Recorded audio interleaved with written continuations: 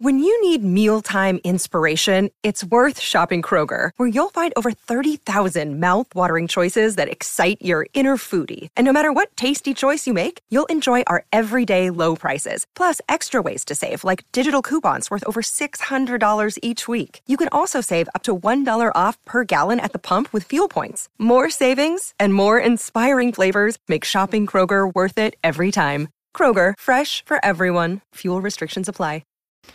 Well, howdy there, Internet people. It's Bo again. So today, we're going to talk about ice loss. It's not really something that seems interesting, but it is, and it's important. The first global ice loss survey was conducted. What it found was that from 1994 to 2017, we lost 28 trillion metric tons of ice at the caps.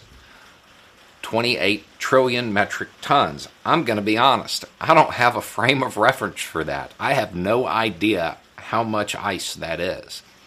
When you're normally talking about weight and you want to visualize a large amount of weight, people compare it to a 747. 80 billion 747s. Going to be honest, I don't really know what that is either. I looked trying to find a good visualization. I only found one.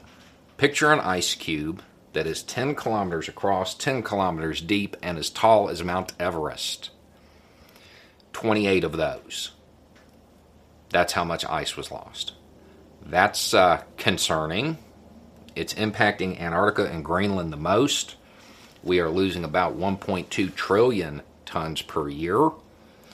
When you understand the dynamics and the fact that those sheets of ice reflect the heat, it gets even more concerning because the less ice we have, the less heat is reflected, which kind of just snowballs the process.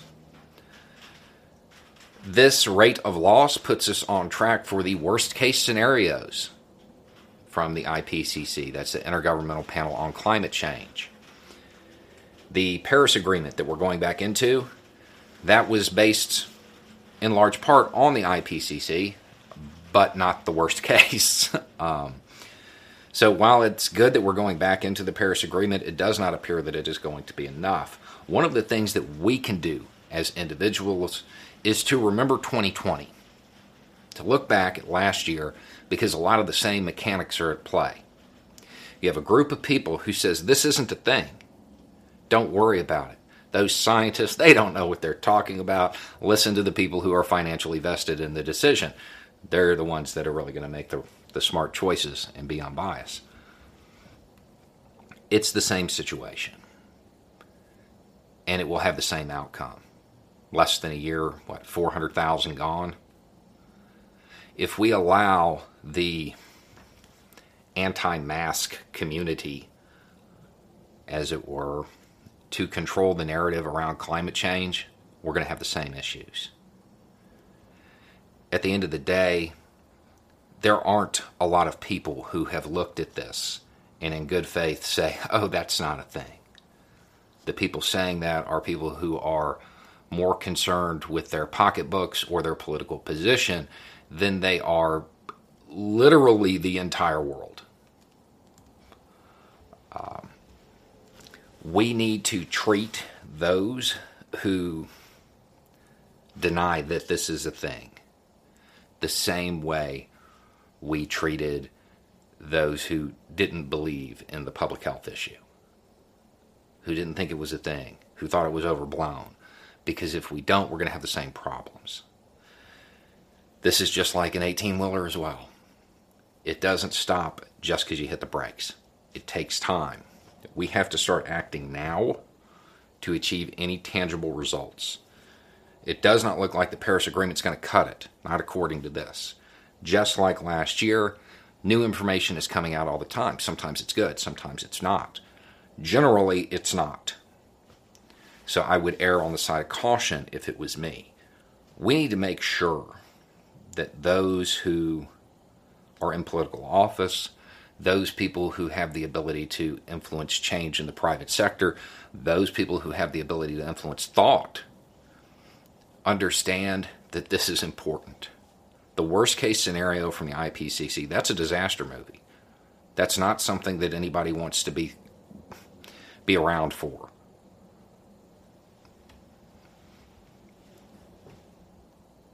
The narrative cannot be controlled by those people with deep pockets who have a vested financial interest in going against the scientific consensus. We have seen in a very small experiment what happens when that occurs. Comparatively, last year was tiny when you're talking about comparing that to climate change. But it is the same mechanics. It's a bunch of people who want to put their pocketbooks over the world, over everybody. And they have manipulated a bunch of people into thinking that there is a real debate, there is a real discussion about this in the scientific community. There's kind of not. That's not really something that occurs. The number of trained people, of actual scientists who understand this, who have looked at the evidence, who think, oh, this isn't really something we need to worry about. It is a tiny percentage. When you are talking about something that can have this bad of outcomes, I would suggest erring on the side of caution. Worst case scenario, we make the world a better place for nothing. We cannot let the people who disrupted the public health response last year disrupt the response to something that literally threatens the entire world. Anyway, it's just a thought. Y'all have a good day.